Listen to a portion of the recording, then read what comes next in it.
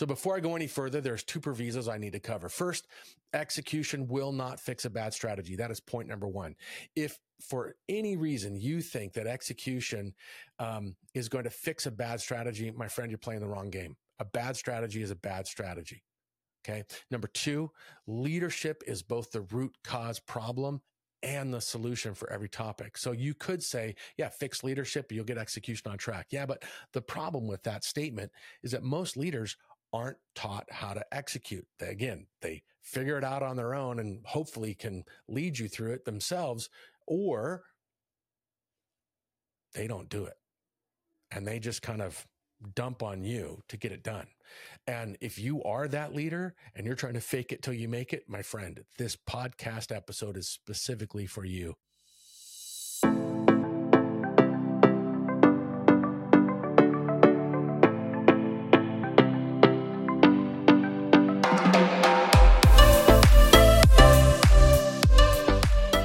Welcome to the How to Not Execute Your Strategy podcast. I'm your host, Tim Ohai. Welcome, everyone. I'm super excited to get kicked off here with season number 2, and I want to begin with a few updates. First, we're using a new platform, and I apologize in advance if there are any minor issues, but for the most part, it should be super smooth. 2, we have a bunch of new guests, all executive level, all folks who are very experienced, and they're going to be sharing their best practices. Some folks are good friends of mine. Some folks are people I never met before, but they were introduced to me by others. Every single person has a powerful message, and I'm delighted to share all of that with you. Also, if you haven't had a chance to listen to every episode of season 1, please go through and check those episodes out that you missed. They're all good. They're all excellent. And more importantly, they all contain things that we should be applying as leaders as we go through our own journeys. Now, the biggest announcement that I have is we've added leader guides for every episode. So when you want to use those guides, you have to simply go to timohai.com/blog and search for the episode to see the leader guide. It'll give you questions that you can either use for your own personal self-reflection and or use it for team discussions. You can take those discussion guides and use them with the folks on your team and have really powerful conversations about how well you're using these best practices and what you can do to make your execution even better.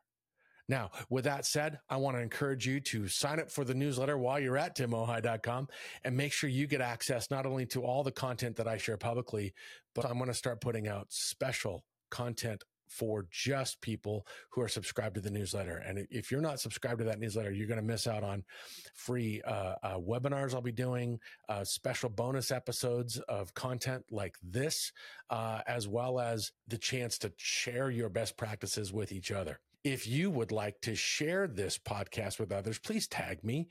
I would love to repost or even join in the conversation that you're generating with your own network of friends. And finally, if you do enjoy this podcast, please, please, please leave a review, a rating on your platform. It does two things. One, it helps generate more visibility for the podcast for other people who want to hear the same thing. And two, it actually helps me know what's working and what's not working. And I always, always, always appreciate that feedback. Without further ado, I'm going to start this episode a little differently. Instead of bringing on a guest, I'm going to be the host and guest at the same time. My topic is 5 reasons that strategies fail to execute and what to do about it. And I talk about this because it's so absolutely critical to success. Strategic execution, though, is one of those topics that's rarely discussed or explored in the right way. If you go to Amazon right now, you're going to find a ton of hits as soon as you type in the word strategy or strategic. But as soon as you move to strategic execution, it drops to less than 5%. The struggle I have with this is that people are left with 2 main paths. The first main path is you are doomed to trial and error. You're going to have to figure it out on your own, which is exhausting and incredibly slow. The second path, and I see this unfortunately way too often, is that people simply don't figure it out. And if this is you, you are going to eventually fail. And that's going to lead to burnout, quitting, and probably leaving, whether it's voluntary or not. And unfortunately, we have so many organizations that are just dumping on their people, and I mean dumping, go get it done, work harder with less, and all these other different things. It's not enough. It's not enough. So today's episode, I'm going to share my best practices that I know absolutely work, and not only work, but they'll actually help you diagnose where your pain points are and how to navigate through and past all those obstacles so that you can get execution on track and experience the success you're looking for. I'm going to go as quickly as I can, but at the same time, I want you to take notes and reflect on how these concepts apply to you and your organization. So before I go any further, there's two provisos I need to cover. First, execution will not fix a bad strategy. That is point number one. If for any reason you think that execution is going to fix a bad strategy, my friend, you're playing the wrong game. A bad strategy is a bad strategy. Okay. Number two, leadership is both the root cause problem and the solution for every topic. So you could say, yeah, fix leadership, you'll get execution on track. Yeah, but the problem with that statement is that most leaders aren't taught how to execute. They figure it out on their own and hopefully can lead you through it themselves, or they don't do it. And they just kind of dump on you to get it done. And if you are that leader and you're trying to fake it till you make it, my friend, this podcast episode is specifically for you. All right, so let's go to our first big question, and that's this. What does strategy mean? And think about this for a moment. The word strategy is thrown around all the time, but do we really know what it means? Do we really have a clear understanding of the implications of that meaning? And if I go to the dictionary, I'm going to see that strategy is a careful plan or method for achieving a particular goal, usually over a long period of time. Can I just say that that's garbage? And I don't mean it's a bad definition. What I mean is it's incomplete, because strategy is never just a plan. It's never just about we're going to write it out on paper or put it into a presentation and share it at one time and then expect everything to go according to plan. It just doesn't work that way. And I personally love the definition provided by Henry Mensberg, where strategy is a pattern in a stream of decisions. So let me pause for a moment and just say, strategy is a decision-making science. It's about decision-making. It's not about a plan. It's about the patterns of decisions that are made as you navigate through the complexity to get to the successful outcome you're trying to achieve. So guess what? The number one reason that strategies fail to execute is poor decision-making. It's not all the stuff that gets thrown out there. It's poor decision-making at the front lines, mid-level, and even senior executive level. That's the key here. Strategic execution is a decision-making science, just like strategy is a decision-making science. And here's the problem. According to research from Robert Kaplan and David Norton, legends in the world of business, they found that 95% on average of a company's employees are unaware of or do not understand its strategy. Now think about what that means for a moment. 95% of the entire organization don't know what the strategy means, if they're even aware of what it is, which begs the question, what are they executing? What are they doing? Because they're making decisions on the daily. They're making decisions to get stuff done. And the question we have to ask ourselves is, do we have a clear strategy that everybody even understands, let alone has the same definition of? The reality is everything looks great on paper until people get involved. And this is why I do what I do. I dedicated myself to this idea of psychological core truths with business best practices and bringing those together, because at the end of the day, we're human beings.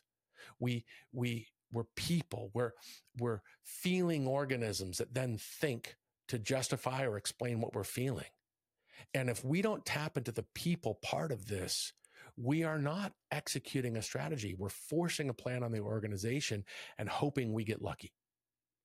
So I want to talk about 5 things that absolutely get in the way of strategic execution, and your path through it. And I'm going to offer just one way of navigating those obstacles. There's many, many more. And again, as we listen to the podcast, I'll explore that. I'll draw that out of my guests. And I'll also be sharing more about my own advisements of what I share with my coaching clients and what I do with my consulting gigs with different leadership teams on how to navigate through this complexity. So the first obstacle is a lack of clarity. There was once a head of U.S. transportation and logistics for a Fortune 100 company that I worked with. And one of his longest serving regional vice presidents was really struggling. See, they've been transforming their execution model and modernizing the technology and the systems. And that regional vice president just simply wasn't keeping up with the change. And when I sat down with that senior leader to define success, he listed all the KPIs that were not being met, all the numbers. But when I said, give me more than just a list of metrics, tell me exactly what success looks like, he was stuck. He finally said to me pretty sheepishly, I just want things to be better. And as soon as he said it, he knew. He's like, that's not clear at all. I don't know what to do other than tell him, you're failing over and over and over again. That's not helping anyone. So we can't expect people to read our minds. In the absence of information, and this is critical, in the absence of information, people create their own. We make it up. When we don't know anything, we'll inject our own information to fill that space. And that problem shows up in many ways. We get competing priorities of people doing and undoing other people's work. We get massive amounts of waste via process breakdowns and emotional damage and all these other things. And this is the single most common issue that I see. It's the first opportunity that most organizations have to improve if they're going to focus on doing something, quote, better. So what I want to do is change it from a lack of clarity to you committing to forging clarity. You becoming somebody who's going to ensure that clarity is established in everything. And the many, many, many things you can do to address clarity. The one I want to suggest today is that you ensure goal and role clarity. Goal and role clarity account for as much as 96% of poor teaming. When you don't have clear goals defined, and I don't mean just goals as a number or a metric. I use the phrase definition of success. There should be an absolutely clear defined outcome. There should be metrics to know whether we are making progress or went past that outcome. Metrics are not goals. They're just numbers. And then lastly, there should be all the requirements we need in order to successfully achieve the goal in the right way. So when we say, hey, I have a goal for folks, we need to check for those three things. Do I have a clear outcome? Do I have metrics? And have I listed out all my requirements? And the test I give people is very simple. When I am drawing the definition of success out of someone, I'll read it back to them. And then my last question is this. So if I hit this outcome, meet these metrics, and I meet these requirements, do you promise you will not complain about anything else? I always get a pause. I always get a hesitation. And inevitably, it causes a further reflection. Is there anything else I need to make sure I'm communicating? Because when I'm done, I need to, as leader, be able to turn my back and allow that person, or in this case, sometimes it's me, to be fully empowered to go get it done. And this is so critical. If you get goal clarity locked down, it then opens the door to role clarity. And role clarity is essential because we can't have people undoing somebody else's job, redoing somebody else's job, or not even doing their job. And specifically, I want to call out decision-making and veto authority. We need to make it really clear who can veto a decision in order to achieve success. And if we allow that to be inconsistent or unclear, I don't care what your goal is, it will not be executed. No process improvement is going to fix it. No manual, no standard, none of that's going to work if people aren't aligned on doing what their job says it's supposed to be. And that's not just an individual thing. I need to know what I do as well as all of my teammates. We should all be able to describe who does what, and most importantly, who has the veto authority on the decisions. And if there's multiple decisions with multiple decision-making veto authority, fine. Let's make that super, super clear. I promise if you do that, you will forge clarity in a way that no matter what your role is in the organization, you will see execution improve.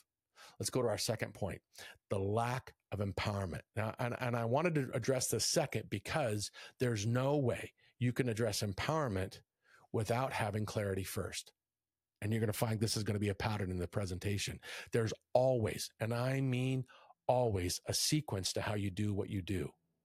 And you start with clarity, then you go into empowerment. When I talk about empowerment, it reminds me of a head of a global sales company that I worked with who was mandating a change in their go-to-market strategy. And they were really trying to drive revenue through the various product acquisitions that they had made. They'd done mergers and acquisitions with other companies and bringing in those products as part of their portfolio. And it was a massive cluster. And you can fill in the blank there. There were no rules on customer engagement. There was no people even hired for the new org to execute the strategy. There was no support in place from other groups like training and technology and ops. But the sales number was live on day one. So all this clarity, but zero empowerment to make it happen. It literally frustrated everyone in the organization, including the leaders who were trying to get progress against the strategy that they had promised to the board that they were going to deliver. So we cannot increase clarity on expectations without empowering the team to meet them. That's bad leadership. So you always have to think about clarity and empowerment as linked together immediately. And how we empower has a direct impact on how proactive we are as a team. Poor empowerment leads to inertia and chaos. People will wait for someone else to make a decision. They'll wait for someone else to tell them what to do. When we empower people to achieve what we've made clear, we then tap into their passions and their abilities. And that's critical. So as leaders, we need to drive empowerment. And one of the ways we can do that is what I call a backup plan mentality. This directly draws from one of the discussions I had with one of my guests in season 1. You can go back and listen to the episode with Daniel Todd. And we talked about this backup plan mentality, that this idea that people have a path forward and they're ready. If path 1 doesn't work, I know path 2. I'm ready to go. You never ask for just one plan. When I'm working with groups of people, I'll often ask the room if there's any veterans, and hands will go up, and I'll ask the veterans, were you ever given a mission that didn't have a backup plan? And inevitably, the answer is always no. We always had a backup plan because that is what it means to be strategic. So my friend, if you're giving people expectations, you're being super clear, but you're not asking for a backup plan mentality from your players, you're not being strategic. You're being something else. So the reason you want backup plan mentality not only keeps things in motion, but it generates proactive decision-making. If people find that in their mind, look, it's clear on what we're trying to do. So I know if path A doesn't go, I have path 2, but you know what? I may come up with path 3 or 4 or make those adjustments. And now you're driving an organization that executes a strategy, not just individual leaders. And be careful. You may require more than one backup plan. That's just the reality, especially if you're working in a really complex environment. I mean, when COVID hit, things went nuts. When Russia invaded Ukraine, things went nuts. There was no single backup plan for how to execute through those realities. And yet, we all figured out how to do it, didn't we? And the key is, do you want to use the time as much as you can on the back end where you're stressed and freaked out, or on the front end so that when things go sideways, you're just ready to switch gears, your team is ready to switch gears, and they move directly forward? Let's go to point number 3. Hey, I hope you're enjoying this episode, and I want to briefly remind you about the leader guide that's available at timohai.com/blog. Go there now and look for this episode, season 2, episode 1, and download that leader guide to help you not only do some deeper personal reflection, but also open up the dialogue with your team and talk about these concepts and how well you're doing or not doing strategic execution. Okay, back to the episode. Again, in sequence, we have the lack of clarity, we have the lack of empowerment, and then we have number 3, the lack of engagement. There was once an ops group for a massive communications company that I worked with, and they'd merged with one of their largest competitors, and they needed to rationalize their field operations centers. They were actually, deciding, okay, we have too much. How do we get to the right size? Everybody knew it. Everybody knew that their job was at risk, and they didn't know if they were going to stay or if they were going to go. And the resulting energy left many of the field leaders disengaged and frustrated in private. So publicly, oh yeah, we're all great. We're all doing the right things, and we're all saying the right things, and we're listening to our executives and nodding our head. But they would all have completely different perspectives and actions once those meetings were over. And the transition was just completely marred down, and the status quo and performance was slowly getting worse for everything because nobody was fully engaged in what they were doing. So people won't sign up to do the work if they don't believe in what they're signing up to do. So it has to be, and this is critical, engagement is about people believing it's the right thing for the organization and for the individual. The organization can't just say, hey, this is great for us. You just need to commit as an employee. No, it's got to be right for both sides. That's true engagement. So people need to feel like they have a voice in what is being done. And that requires a delicate balance between authority and invitation. Too often, we default to being nice in how we ask for work to be done. And then we switch to something heavy-handed when the work is not being done. That's not going to drive engagement. That's actually going to push people away. And I can say from my own mistakes and experiences that people will not work for someone who acts like Jekyll and Hyde. It's especially true because the leadership style is less important than the actual individual's motivation. Think about that for a moment. My leadership style is less important than the other person's motivation to do the work. If I have a adequate leadership style, but their motivation is high, trust me, the work will be done and be done well. But if my leadership style is awesome, but the other person's drive is just not there, no impact will be achieved, not the desired impact. So what we need to do is inspire engagement. We need to seek and manage demotivation as one of the things that we can do to help engagement improve. And when I talk about demotivation, there's 4 common causes that I commonly see. One is isolation. People are alone. They can be alone physically. They can also be alone just functionally. Nobody's giving them the support that they need. Number 2, demotivator, information overload. We're just so many emails, so many announcements, so much data. It's overwhelming. The brain shuts down. It doesn't know what to focus on. Number 3, task difficulty. You're asking people to do something that's really, really hard that they've not done before. It doesn't mean it can't be done, but they're struggling and they will demotivate. And number 4, unrealistic expectations. And this is often from the form of leaders, but people can put unrealistic expectations on themselves. My experience has been that it's when leaders are handing out unrealistic expectations, then people will demotivate. They'll self-select out and they won't do what needs to be done. So we need to seek to minimize or even eliminate demotivation whenever we can as leaders. And most importantly, we can't generate demotivation. We can't be the cause of isolation. We cannot be the cause of information overload or task difficulty, or God forbid, we're the cause of unrealistic expectations. We have to manage that. But when we change this, we completely set up an environment where people's inner motivations can come out. They will engage. They will do the work. And most importantly, they will take the clarity and the empowerment we've given them and maximize it. They'll make decisions that are in alignment with what needs to be done, and they'll figure it out themselves and have fun doing it. And number 3 leads us to number 4, the lack of accountability. Now we're getting into deep waters. Now we're getting into tough stuff because the accountability word is, it's problematic. And I'll tell you why in a moment, but think about this. There was once a marketing leader that I worked with who was completely frustrated with her own organization. She had joined the company to help transform how marketing was done. It was a fantastic leader, fantastic track record, coming in for a wonderful opportunity. But what she found was that marketing leaders were spending massive amounts of money on projects that had no clear tie to the customer's actual journey. They couldn't tell if they were helping or not. which opened the door to no real relationship with the sales organization beyond sharing budget. And sales was frustrated because they didn't feel like anybody was really helping them, regardless of how much was being spent by marketing. And then number three, they were using metrics to prove their impact that no one else believed were credible. And the worst part of the whole scenario, everyone talked about these issues openly, but they did nothing about it. So now let's go back to this concept of accountability. Trying to execute without accountability is like trying to climb a mountain without any gear. Every step forward will turn into 2 steps backward, leaving you right where you started with much less money and a lot of frustrated people.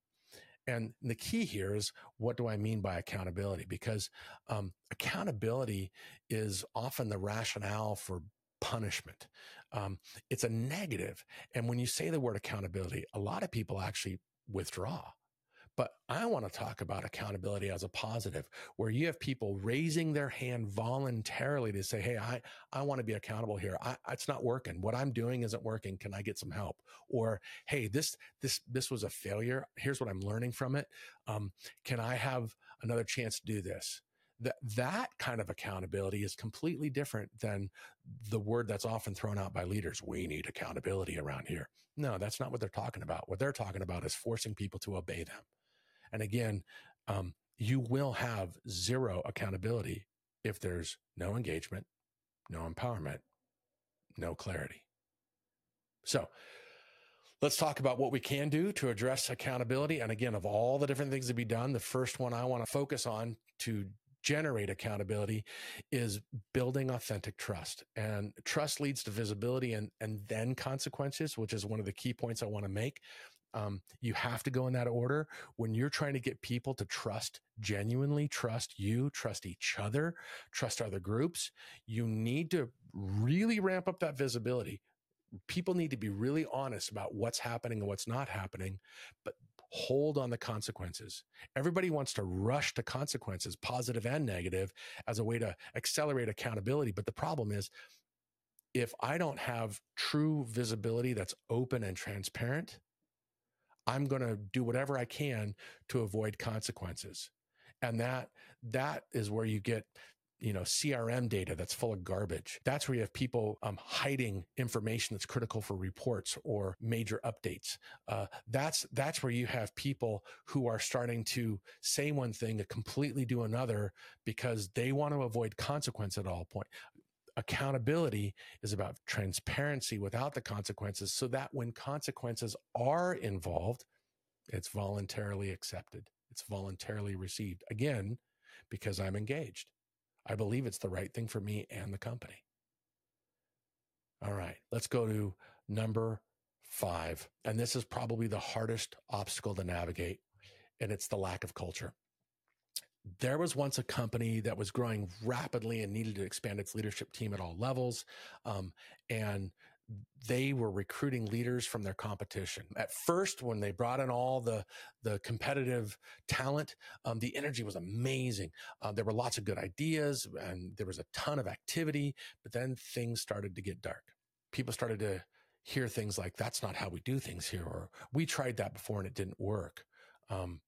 And with that darkness came the stress. People who were once friendly to each other started to become enemies, and that whole us versus them thing was born.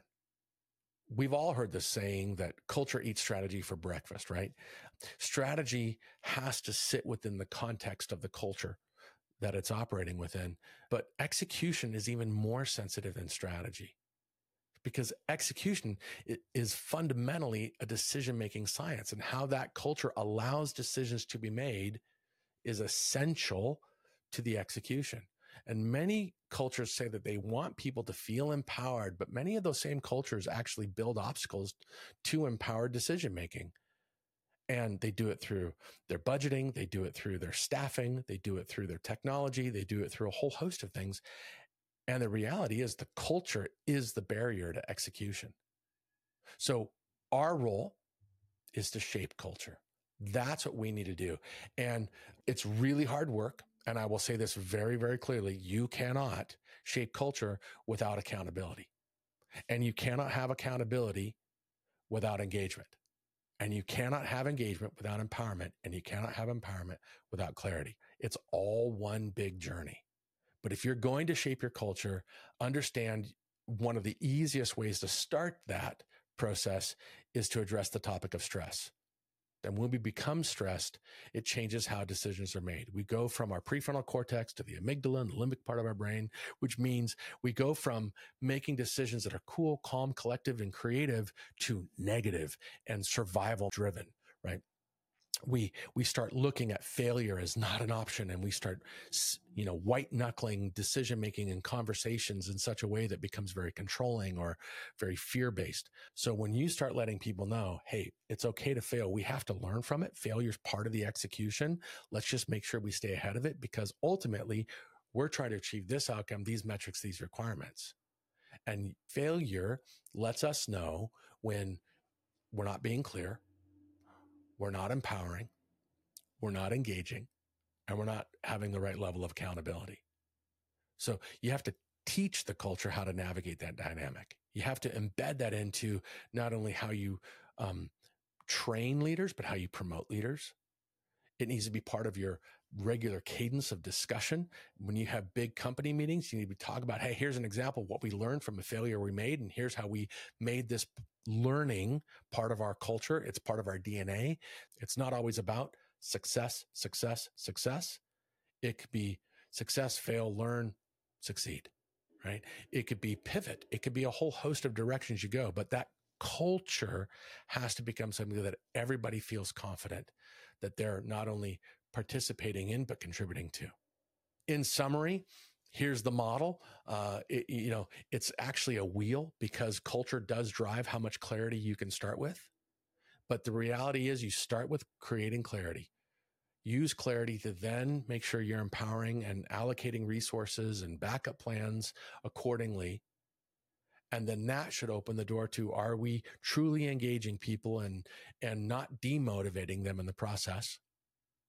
Which then opens the door to, are we generating that really amazing accountability that's voluntary and transparent and accurate?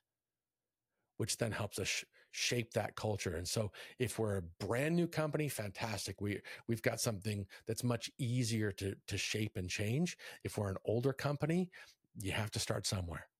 And you start with small wins, and you start turning this wheel around and around and around until that execution takes off at a whole new level. The key is maximizing our people to maximize our decisions. That is the essential truth here. I have so many conversations with so many people who are struggling, not only in being the leader they know they want to be, but also working with teams that are struggling to execute, and everybody's in the same hole trying to dig their way out of it. And that's not very effective. I think we can change what work is like. I think we can change our experience. And most importantly, I think we can be the best version of ourselves. Mahalo. I hope you enjoyed that episode and have some solid takeaways. Here are 3 that I want to highlight. 1, 95% on average of the organization's people do not understand or are even aware of the company strategy. If you are seeing your organization's execution wander all over the place, you should not be surprised, but neither should you rest until it is addressed. 2, if you want a powerful culture of strategic execution, make sure that you first forge clarity, then drive empowerment, then inspire engagement, then generate accountability. You must go in this order if you want to truly shape your culture. 3, how we maximize our people directly impacts how we maximize our decisions. This is the key to strategic execution. Without committing to this principle, we are handing our strategies and all of our assets over to be wasted. Thank you for listening to today's episode. I'm so grateful that you gave me your time to dive into this concept that I'm passionate about, that I hope you're equally passionate about as well. And if you are, I want to encourage you to go to my website, timohai.com, and explore my blog, where I share my personal thoughts on being the best version of ourselves, and also go deeper into this podcast, where you can hear real world executives share the best practices they use to drive strategic execution. Follow me on LinkedIn and Meta, especially Instagram, at Tim_Ohai. And more importantly, I hope you have an amazing rest of your day. Holo mua, onward and upward.